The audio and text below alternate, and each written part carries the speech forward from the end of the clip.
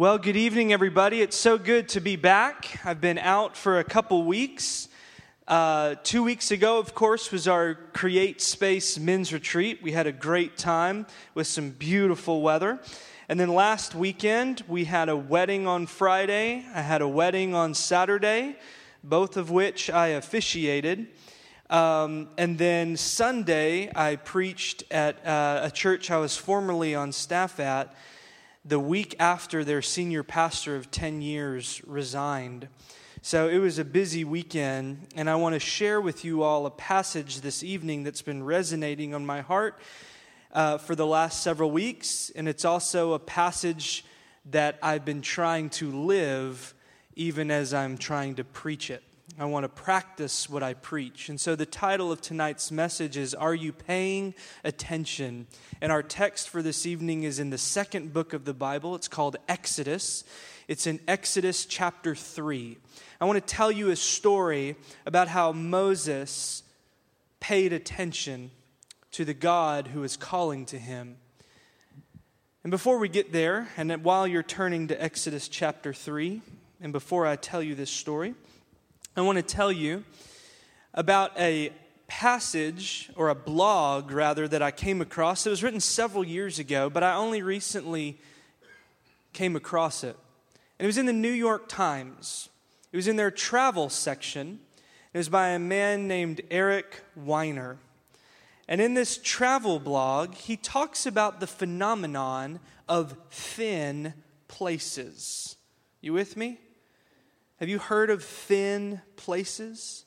I'm not just talking about LA, where everybody's image conscious and eating, tofu and sprouts. Thin places, rather, as he tells it, are locales where the distance between heaven and earth collapses, and we're able to catch glimpses of the divine or the transcendent. Can I remind you that I read that in the New York Times travel blog? And what was interesting is not just where I read it, but who wrote it. This man was an agnostic and a self-proclaimed spiritual voyeur. What he means by that term as a spiritual voyeur is he's one that would peer in and kind of look at different faith traditions with some appreciation, but never with his own personal experience. That is until he wound up in a hospital after a near-death experience. And then he was asked a question by one of his nurses, and the question was this. The question was, have you found your God yet? And that question woke him up, and it made him begin paying attention where he was only previously kind of voyeuring or peering in. So when he speaks of thin places, these locations, he also says these are the kinds of places where we are jolted out of our old ways of seeing the world. And therein lies the transformative magic of travel. What he's talking about is not even just Christian places.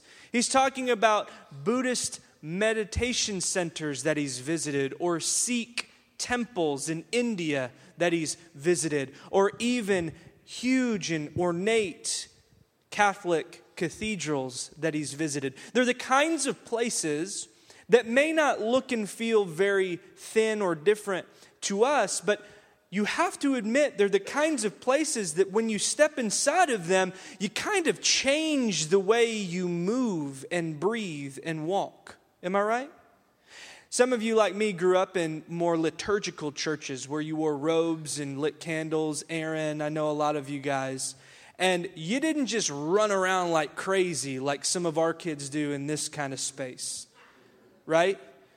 And you don't kind of jump up on the stage like some of our kids do. There's something about these places that just changes your posture within them.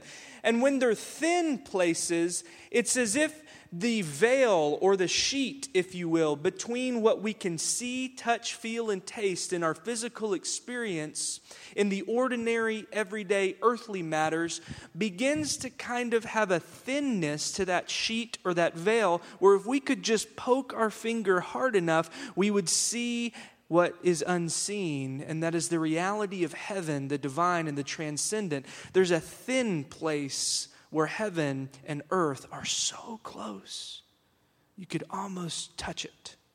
These are the spaces he's speaking of.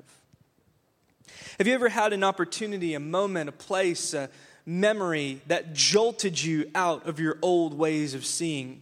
For him, it was a question. For some of you, it may have been that event that you said afterward, you know what? I am so glad I went. I didn't want to. I had every reason not to. I'm looking at you, some of those dudes at the Create Space Retreat. But by the end of it, you're like, you know what? I'm so glad I went. I know a lot of you that go down to Austin Street every month, or when Amy was doing the women's Bible study, and Sherry and a lot of these people.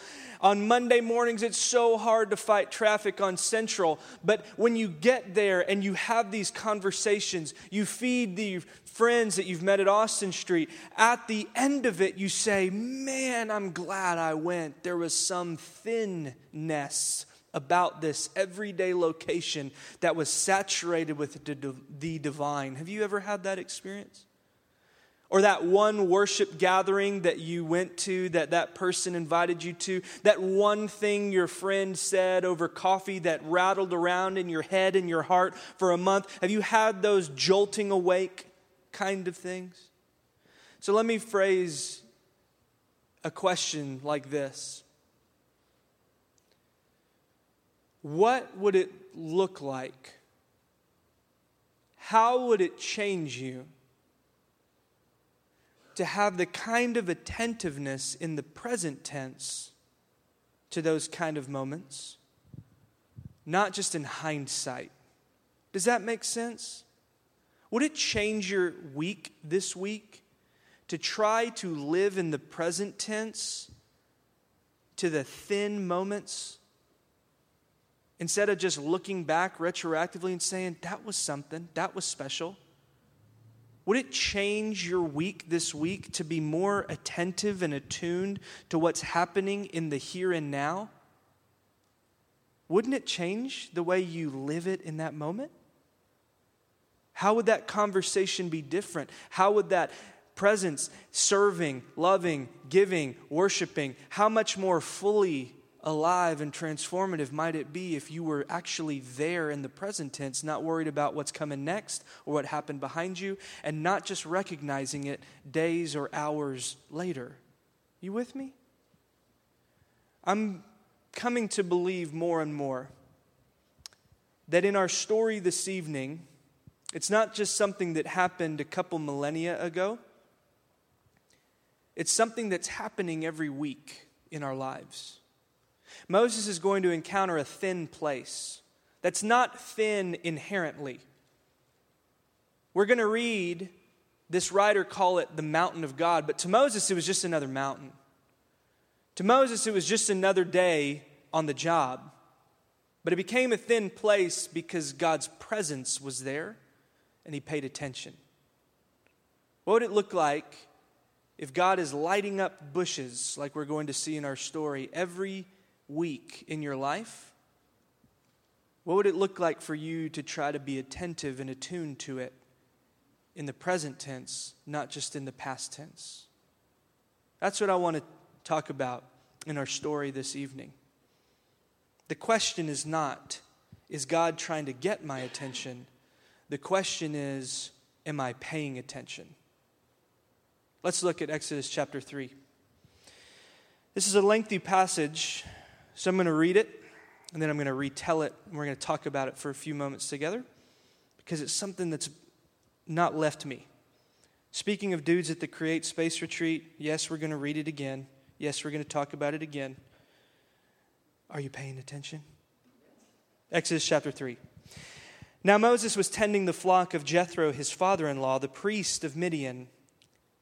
Can't even touch that. We don't even have time. There's so much in this passage.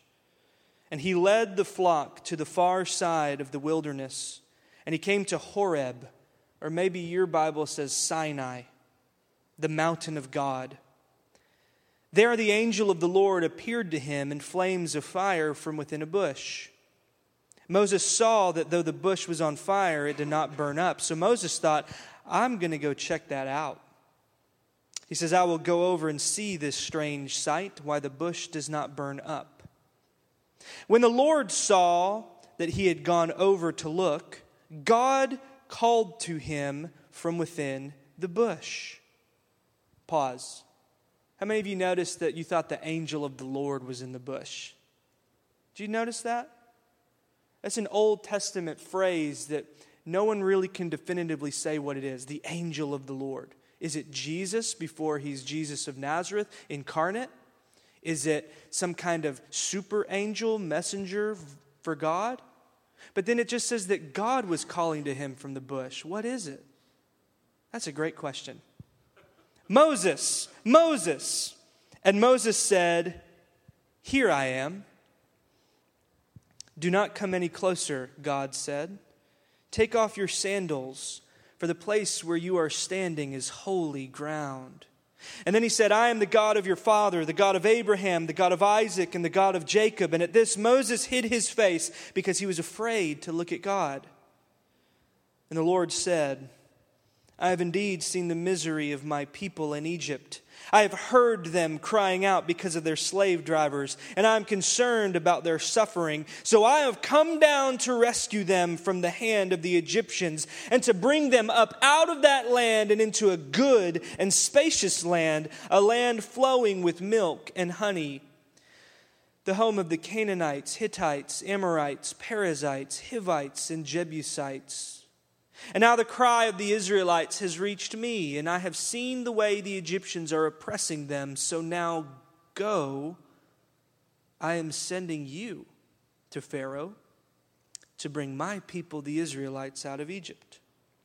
But Moses said to God, well, who am I that I should go to Pharaoh and bring the Israelites out of Egypt? Read it this way. I thought you said you were going to do something about it.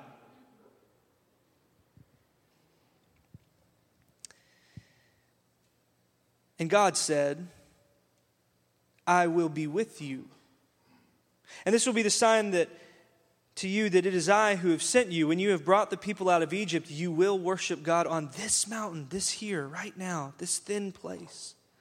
So Moses said to God, suppose I go to the Israelites and say to them, the God of your fathers has sent me to you. And they ask me, oh yeah? What's his name, Mr. I talked to God in a bush? You lighten up something, dog, but it ain't no bush. I'm back. What if they ask me what is his name? Then what shall I tell them? And God said to Moses, I am who I am. This is what you are to say to the Israelites. I am has sent me to you. God also said to Moses, say to the Israelites, the Lord, the God of your fathers, the God of Abraham, the God of Isaac, the God of Jacob, has sent me to you. This is my name forever, the name you shall call me from generation to generation. I love this story. What if God is trying to get your attention? I mean, even now, what if God is trying to get your attention? What would it look like for a whole church to be attentive to the God who is calling them, not just to be with them in the here and now, but to be with them each and every step as they go? To be reminded that we don't have to go alone. To be reminded that God is going to move and act, but he wants to do it with us. What would it look like if God was trying to get your attention? What would it look like for a whole church to be attentive? I'm convinced that God is lighting up bushes all around us in our everyday life. The question is not, is God trying to get my attention, but am I paying attention? That's our core idea this evening. I see three movements in this passage. The first is this idea of here am I, right? I'm here, I'm showing up, I'm present. Here am I. You're called, I answered, what you got for me? Half the battle is just showing up. And this is what Moses does. The second movement is how quickly that turns into, well, who am I? Wait a minute now. Who am I to do this? And then that third movement is, okay. Well, who are you, God? Who are you? That's where we're headed. This first movement we see here when Moses is entering into a thin place is this idea of showing up. Here am I. Being present, being attentive, being here in the now. You need to understand that Moses is in an in-between season of his life. How many of you are in in-between seasons of your life? You're in between some sense of, I've grown a little bit, I've lived a little bit, and I'm not who I once was, but I sense that I'm not yet who I ought to be. Maybe that's a vocational thing, your work, your job, the way you're serving or living or giving. Or maybe it's just this angst that you can't quite put your finger on. Moses was in an in-between place. He came from the lap of luxury. He grew up in an Egyptian household, even though he was a Hebrew by ethnicity.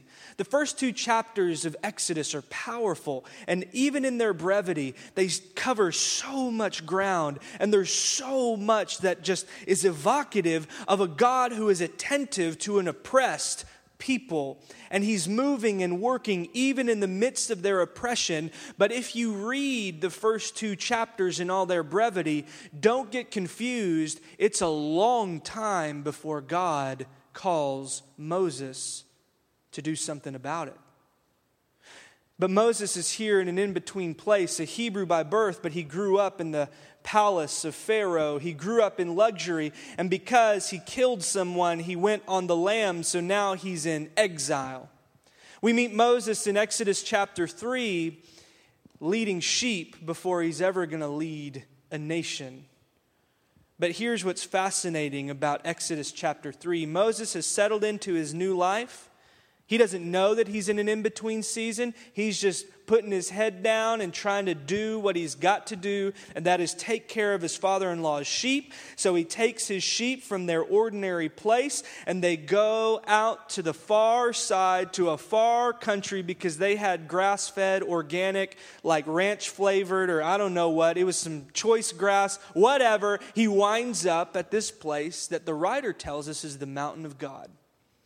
Do you think Moses has any idea that this is the mountain of God?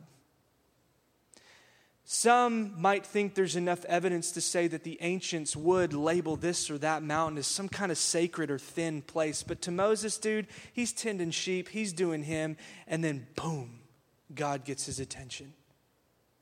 I'm convinced this has happened to some of us. Not only in that, man, I'm glad I went, but it's a real gift when you're doing you and you're doing your everyday thing, and boom, God gets your attention. Moses has no idea how central this mountain will be in his life. He just shows up doing what he's doing, and boom, he sees this bush. It's lit up, and he sees enough to draw him in closer. When I was telling the first part of this story to some students at The Rock this week, I said, what would you do if you saw that bush that wasn't burning up? And they would say, well, dude, I would put it out. And I was like, you know what? That's actually the right thing. School has taught you well, young friend. You're supposed to do that. And it's got me thinking the last few days, how often do we try to put out and stamp out the remarkable and strange things that God is doing in our midst? What would it look like for us to start putting out the things that God's trying to do within our church? What would it look like to try to put out the fire of whatever's going on 2 miles up the road that way with that people in that space? The more and more we try to just show up and say, here am I, God. What are you lighting up?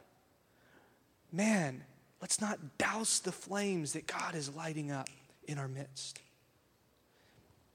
Moses moves closer into this strange sight. And I love this thought that the rabbis have mused for centuries. It's been said that rabbis, upon reflecting on this passage, which is a real central one, obviously, in the Jewish and Christian faith, the rabbis reflect this way and teach it thusly. The bush was always burning. Moses just happened to look up. I'm convinced that so often in our life, the bush is burning, and God is saying, Moses, Moses, Adam, Adam, Amy, Amy, and he's waiting for us to look up.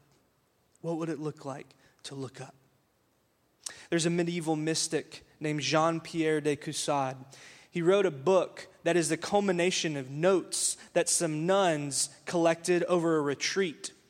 And they published them much later, and now it's known as the Sacrament of the Present Moment.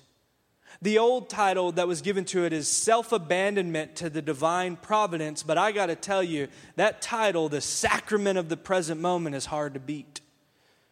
That every moment can be a thin place if you'd let it. He says it this way, each moment is a revelation of God. Do you believe it? It's hard to think that folding laundry is a revelation of God. Boy, it's hard to think that Sunday night when that tornado or 2 or 3 or 9 are ripping through our part of town, that's a revelation of God. Man, it's hard to believe that when you get that call, when you get that text, that's a revelation of God, and you know which ones I'm talking about. But I think we can tune ourselves to the present moment by starting in the tiniest of ways, and it looks like this. Ready? Take a deep breath in and breathe out. That is a gift that you just received. You didn't will your lungs to open and to work, and you didn't will the air in the atmosphere to be in this moment and in this place, and you just received a gift. It's the way that Eric Weiner, who I mentioned earlier, after that jolting question, awakening him into the fact that there may be something much larger going on. It's the way we need to live each moment, that not just the cliche country song, but to realize that every breath and every moment is a gift. You can do what I did and realize when there's so many people who are hurting and struggling and battling cancer and illness and sickness, and they're struggling and they're hurting, and you can do what I did, and that is stay up till 3:30 in the morning with your laptop open looking at old videos of your kids, even though they're 7 and 5, and you're snot crying and just saying, I can't believe it, every moment is a gift. All the cliches are true. They do grow up so fast. That one guy, that one time, he told me they grow up fast, and they do. It's this way of paying attention to say, I need to be reminded that this right now is a gift. Because you may not have a home to go back to one day. You may not have a car that starts one day. You may not have a body that works the way it does now one day. And we don't say that to be morbid, but it's a way of living in the present tense, of being present to God's presence, that He's with us, He's gifting us, He's sustaining us. Centuries later, Paul, walking through an agnostic kind of city, says, I've heard your philosophers say that in Him we live and move and have our being. He goes, I know that guy's name. His name is Jesus. And in Him we live and move and have our being. The bush is always burning. Look up. There are people in your midst and in your life that are struggling, that need help looking up. And you can look up and say, Jesus, He's the reason. He's the gift. He's worth it.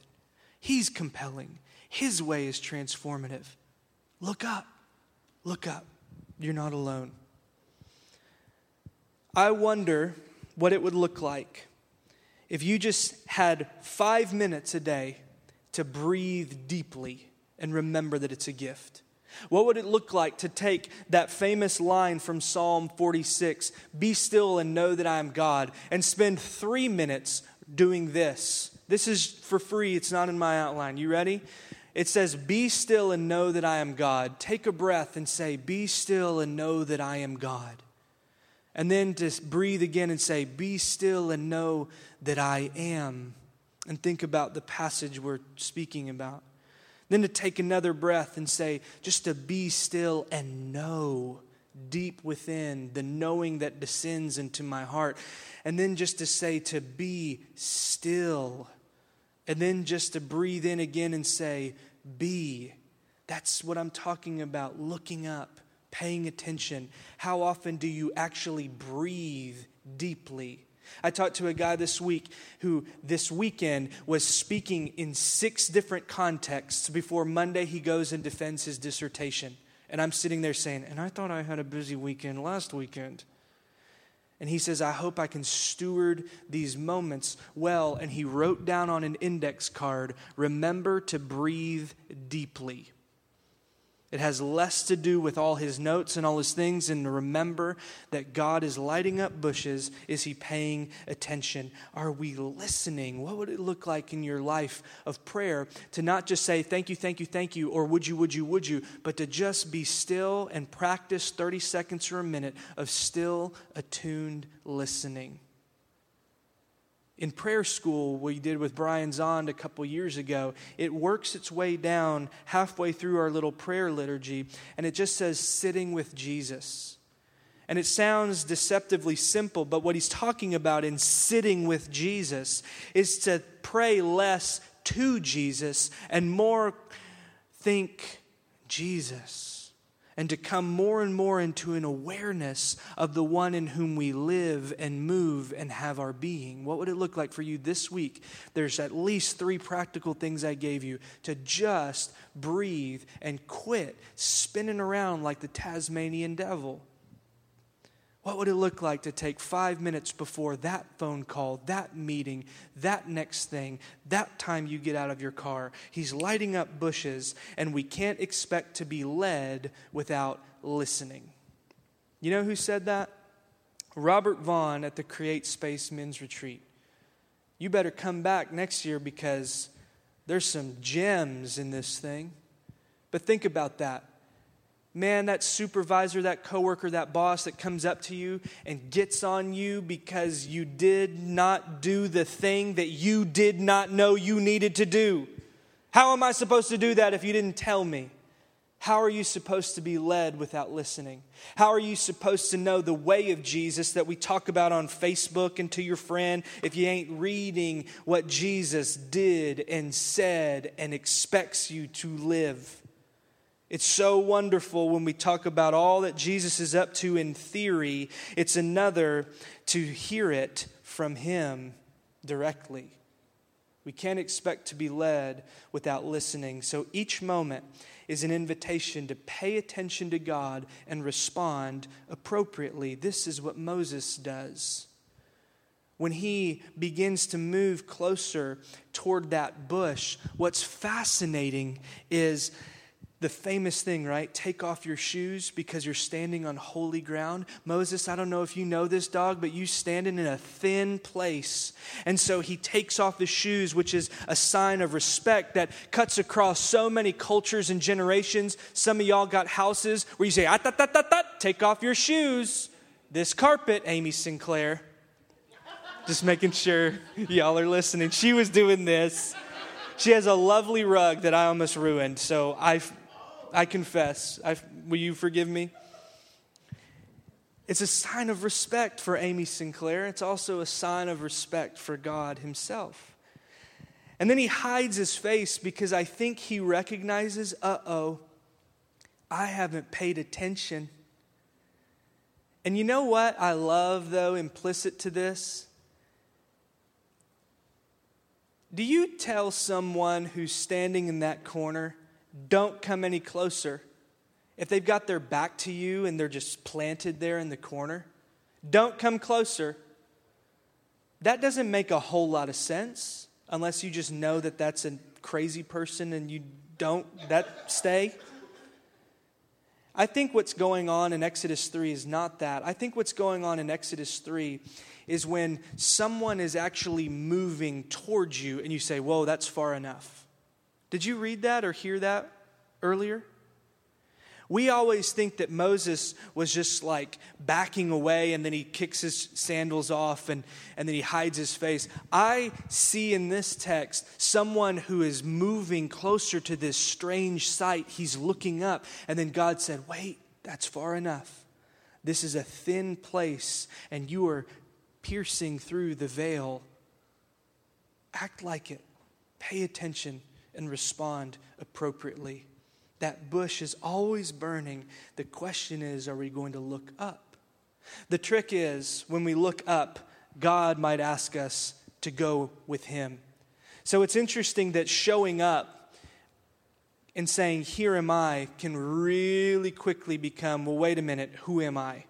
This is the second movement that I see here. And isn't it crazy how often, well, here I am. I'm ready to do this. I'm ready to serve. I'm ready to do the thing. I've written down all these notes. I'm going to set an alarm on my phone. I'm going to become attentive to God's presence. I'm going to breathe for 5 minutes. I'm going to sit with Jesus. I'm going to think about Jesus. I'm going to become aware of Jesus' presence. I'm going to feed the poor. I'm going to feed the hungry. I'm going to listen and pray to these people and with these people. I'm going to serve and I'm going to love and I'm going to give. And then here comes that person and that opportunity to serve and love and give. You say, wait. Who am I anyway? I don't have a Master of Divinity degree. I haven't read my Bible in a couple weeks, couple months, couple years. Who am I really? It's so powerful. Tool of the enemy to turn here am I, ready to go, to who am I can't go. And this is what I want you to see in Exodus chapter 3. When it sounds great in theory, but when it's game time and you bail out, you need to understand that faith is not the absence of doubt. Faith is trusting God in the midst of it. You know who said that? Jason Knight at the Create Space Men's Retreat. Can we have a retreat every week so I can crowdsource my sermons? These are moments of burning bush moments when we're reading and hearing and discerning God's word together. We spent like an hour in this passage and we're hearing the voice of God in our brothers. Faith is not the absence of doubt. Faith is trusting God in the midst of it. Moses, who was there, here I am. I'm leaning in. I'm getting closer. All of a sudden it becomes, well, wait a minute. Who am I? I can't do this. You can't send me. Faith is trusting God in the midst of it. And this is what's powerful about that passage. Did y'all notice, and if you have it in front of you, look in that middle section when God speaks back to Moses. He says, Moses, I have seen these people struggling under the weight of oppression. I have heard their cries. Well, listen to this.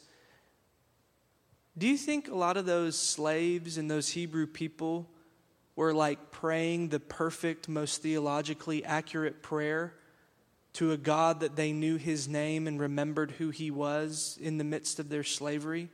Do you think that they were still allowed to go to Sabbath and, observe the law that they had not yet gotten because that's in Exodus chapter 18, 19, and 20? Or do you think that God hears the groaning and the cries of all oppressed people and he's moving and he's caring and he's going to do something about it? But you know what he likes to do? He likes to make his people that do know him by name become the answer to their prayers. Whoops. Did you hear what I said? I've come down because I've seen and I've heard and I care. I'm concerned. And so I'm going to do something about it. Moses, go. Man, these people, they're struggling with their rent. Man, our neighbors, they're struggling. We've got a condo that's busted and we've got this that needs help and we've got this marriage that's desperate. We've got these people. God. And he says, yes, I'm already working, but I'm looking for partners. It's a dangerous thing when you start to think that you might be called to be the answer to your prayer. So that's when Moses starts going through his credentials and thinking, well, wait a minute, dude, who am I? I can't do this. I can't do this. And God is like, exactly. So what's powerful is when he says, who am I? What does God say in response? Did you see that? It's not on the screen. Maria, don't you put that on the screen. Well, who am I, dude? I can't do this. What does God say? Moses, you got this, dude. I got your cover letter. You got a stacked resume. Man, you're great. You got this, dude. Does God say that? No. What does he say? Before that. That's the question for part 3, the answer. I will be with you. If you hear nothing else, would you hear this? The answer to the question, who am I, is the one that God is with. Yesterday, when I was running home to grab a bunch of junk out of our office and to come up here to the Ark to get a bunch of stuff, and Sherry and Bill had just gotten back from Colorado like 3 o'clock, and they're still ready to go to the Rock and all this stuff. I walk in and I'm thinking about the to-do list and what I've got to grab and all this and that and the other, and I see on our little entry hall table a package that was wrapped up, and Amy had no idea what was inside it, but it had a little note that said, Daddy, do this before anything. And I'm sitting there saying, I've got so many things to do before this. And so she says, open it up. So I open it up, and it's a Beatles lunchbox. And I was like, oh, that thing that we got from Five Below 8 years ago. Wonderful. She goes, no, open it up. So I open it up, and here's the bush that's beginning to get lit on fire. And I'm just thinking of the next thing, And I see these 2 folded up pieces of paper, and I open it up, and it says, God is with you each step. And it has 2 little feet. And I'm like, Amy, did you? And she goes, this is amazing. No. And I'm sitting there. This is a look up. Pay attention. God is in this moment.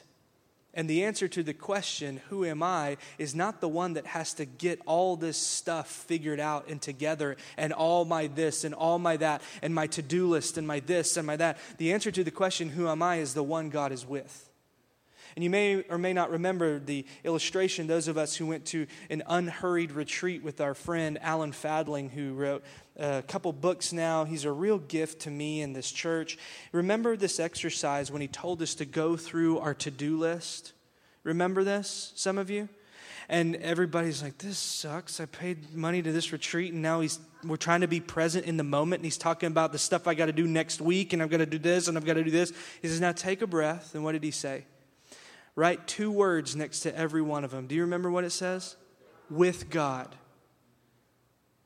Every step. Who am I? The one God is with. I am convinced that when we're still and quiet and we move closer and closer to the burning bushes in our lives, in our weeks, we would be reminded that He is with us. He will never leave us nor forsake us. And we read it earlier. We don't have to go and do and rescue the Israelites from Egypt by ourselves. Behold, I am what? With you always, even to the end of the age. When I sin, I'm with you. Look up, repent. I'm here. Let's go. When I blow it, yes, I'm with you. I'm here. Let's go. Even though I haven't in 2 months or 2 years, I'm here now. The only life you have to live is this one right now, moment to moment. Which is why it's so crucial, this third question. Well, who are you, God? I love this. Moses runs out of his excuses about himself. So he says, okay, suppose that I go to them and I say, okay, God sent me. And they're like, okay, yeah, what God, right? You don't know what you're talking about. You stinky shepherd that killed a dude a few years ago. We remember you. He's starting to play out all those worries then, right? What if they say? Can I tell you a spoiler alert? No one ever asks him, what's God's name? Suppose I go to them and tell them this grand plan and they say, yeah, but what's his name? They never ask him. Isn't it funny that so many of the things that you worry about never even happen? If you were to take a list, right? We've talked about gratitude journals. What if you had a worry journal and you just started writing them things out every single day? What if you returned to it a week later and looked at that thing and you're like, oh yeah, and you just start crossing off the things that never happen? Maybe God is trying to get your attention. But God answers a question that no one else will ask. But Moses asks it, and God answers it. And he says this, I am who I am. Some of your Bibles might say, I will be who I will be. Some of your Bibles might say, I am that I am. Some of your Bibles might say, I will be who I will be. I will be that I will be. I am that. You know why they say all those things?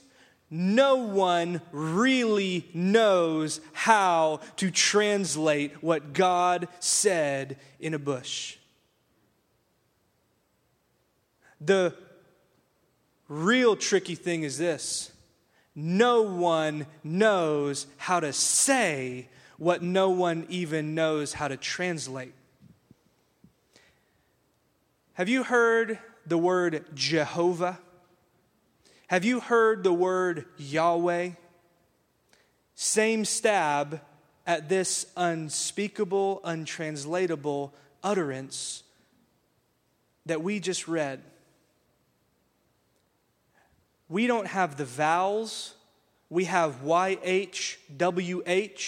We don't know how to say it.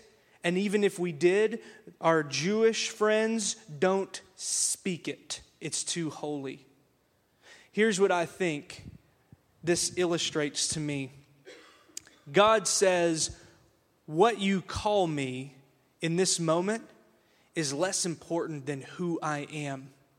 I am who I am. I will be who I will be. I am the God of your fathers, the God of Abraham, the God of Isaac, the God of Jacob. But Moses, here is your invitation to let me be the God of you. I met Abraham. I met Isaac and Jacob. I'm here. I'm with you. I'm meeting you. Let me be God for you. The God who is, the God who was, and the God who will be in every season, in every situation. Students, can I talk to you real quick? You may have heard of the God of Kara and Robert and John and Emily and Isaac. Do you know the God of you? The God of Cameron and Amy? When you stand before God face to face, no one's going to vouch for you but Jesus. Did you experience firsthand? Did you encounter firsthand in a still small voice or a gut punch or a slap across the face, a moment when he's calling you, are you looking up? Because the God of Steve and April is one thing, but the God of you is another thing. No one is going to have a relationship with Jesus for you. No one's going to have a relationship with Jesus for me. At some point, he's calling you by name. And he's asking you, let's set off together. I love you and them, but you. I want you, this you, the now you. Not the 6-year more mature version of you. Not the 6 years old version of you that prayed and wrote pretty things and wrapped them up in a Beatles lunchbox for your daddy. I want the now you. I want to set off and show you a way of living that is easy and light, and it is life. Choose to set off with me. Let me be God with you and for you. But we want the step-by-step process. Moses wanted the plan, and he wanted the plagues, and he wanted to know that he knew that sea was going to part. That's later. All God promises them is his unfailing presence. We want the process. God promises his presence. I want to close with this illustration because the weather was nice in the middle of the week. In the midst of everything going on, we tried to steal away and work on Emma riding a two-wheeled bike.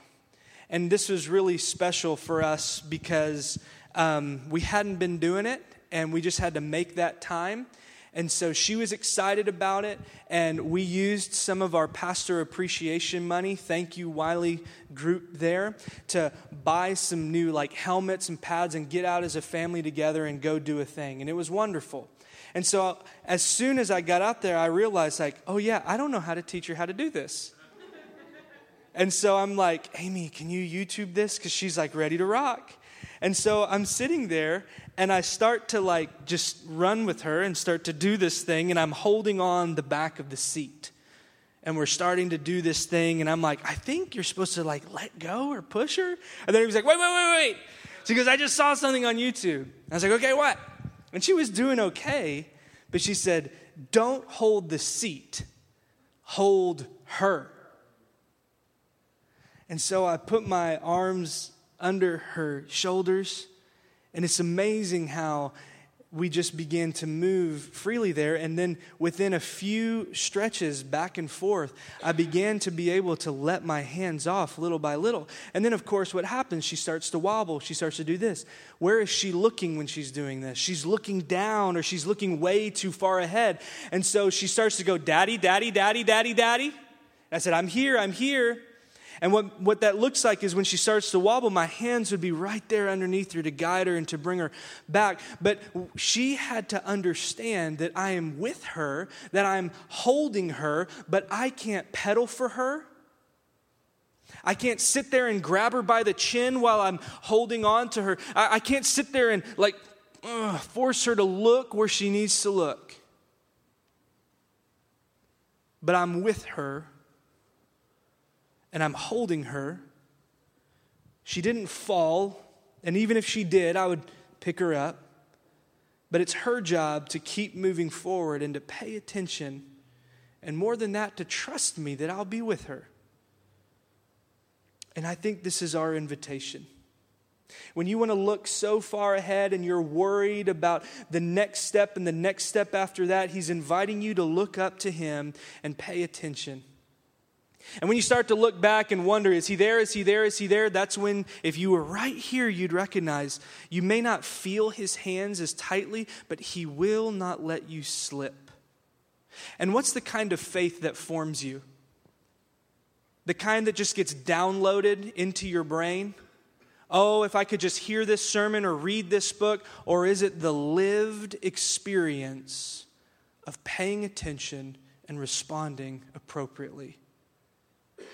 Are you paying attention? Father, may we come closer and closer, even if we don't understand why the bush is not being burned up, even if we're slow to kick off our sandals, even if we don't feel like we need to cover our face. Would we still be moving closer and closer with our feet and with our face, ever looking to You?